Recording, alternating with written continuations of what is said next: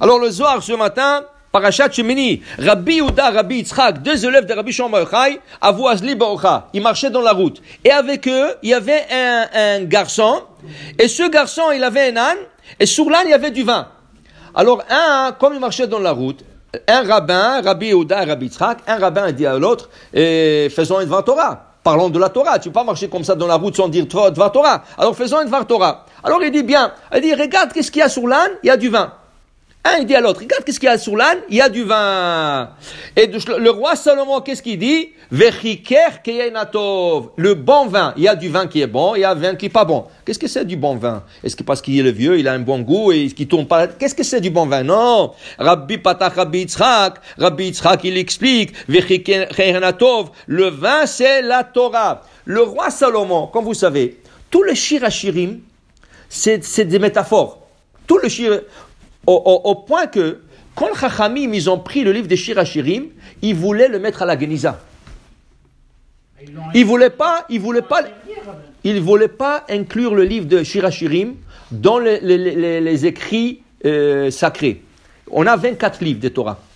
Il y a les Pentateuch, 5 livres, il y a Tehillim, il y a les prophètes, il y a 24 livres de Torah. Parmi eux, le Shirachirim. Mais au début, ils ont dit ce livre-là, pourquoi? Qu'est-ce qu'il parle d'amour? Qu'est-ce que le roi Salomon parle d'amour?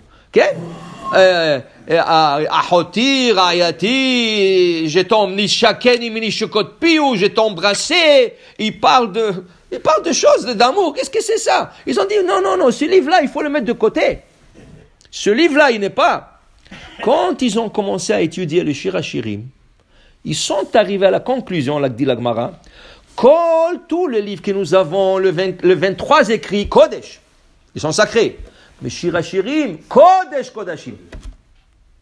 Parce qu'il y a des secrets profonds dans chaque passage. Seulement, Shlomo Melech l'a habillé d'une manière métaphorique, d'une manière qu'on parle d'un homme, d'une femme, d'une sœur, d'un oncle, toutes sortes, d'un colombe, des choses. Mais il y a tellement de secrets dedans qu'ils ont compris, ça c'est des choses qui sont des secrets qui sont cachés. C'est pour ça que c'est dommage.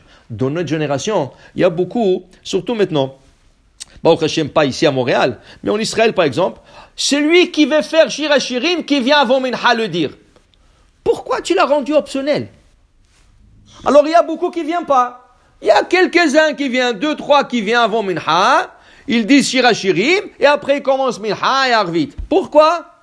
Shirachirim, sa place, c'est après Mincha, quand Shabbat est rentré. Oui, selon la Kabbale, il y en a qui disent que selon la Kabbale, il faut le faire avant Mincha. Ok, ça va.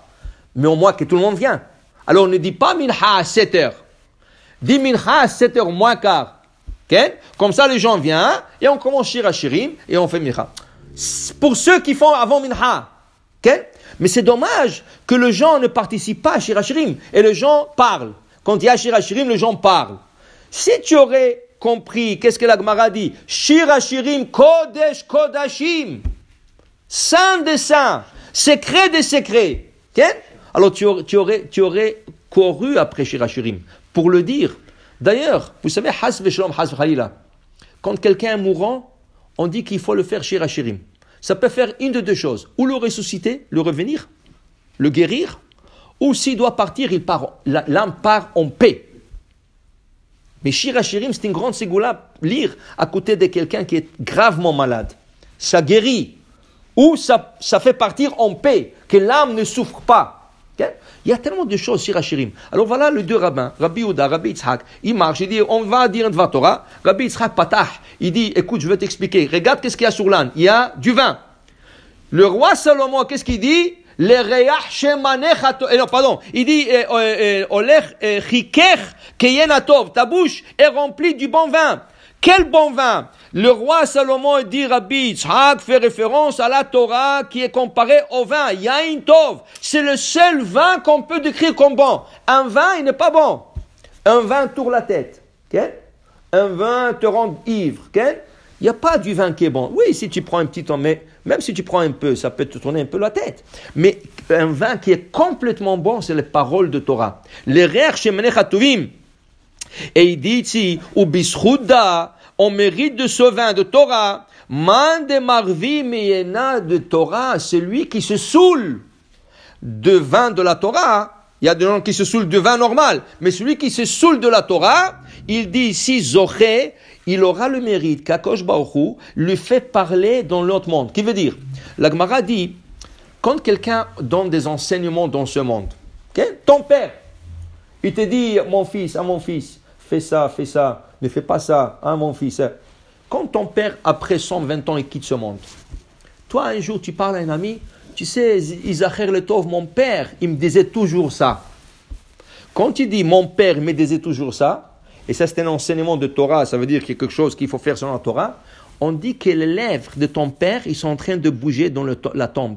Chez Nehemar, comme il est dit, Dovev, Sifte, Yeshenim. Il fait parler les lèvres de ceux qui dorment. Qui c'est qui dort? Le mort.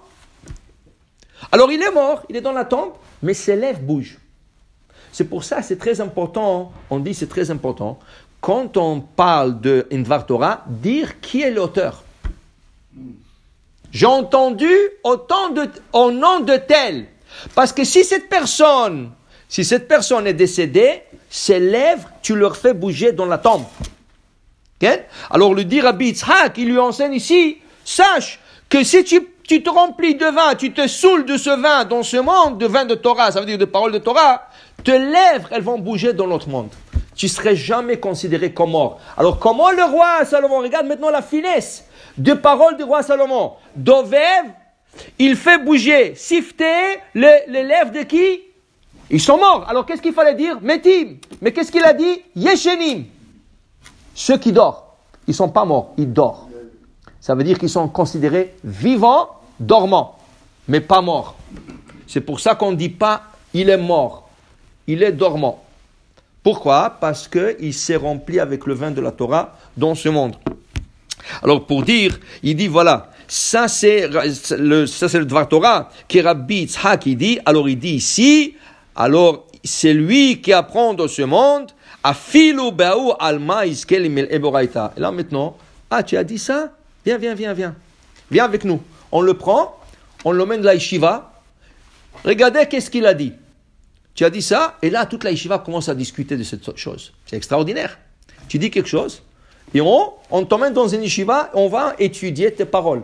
Ça veut dire, on va analyser ce que tu as dit, et il y a des tzadikim, des hasidim, il y a plein de monde qui vont étudier ton enseignement, et ils vont ajouter, ils vont discuter. C'est extraordinaire. Tout ça, parce que tu t'es saoulé et tu te remplis du vin de Torah dans ce monde. Baruch Adonai le'olam. Amen.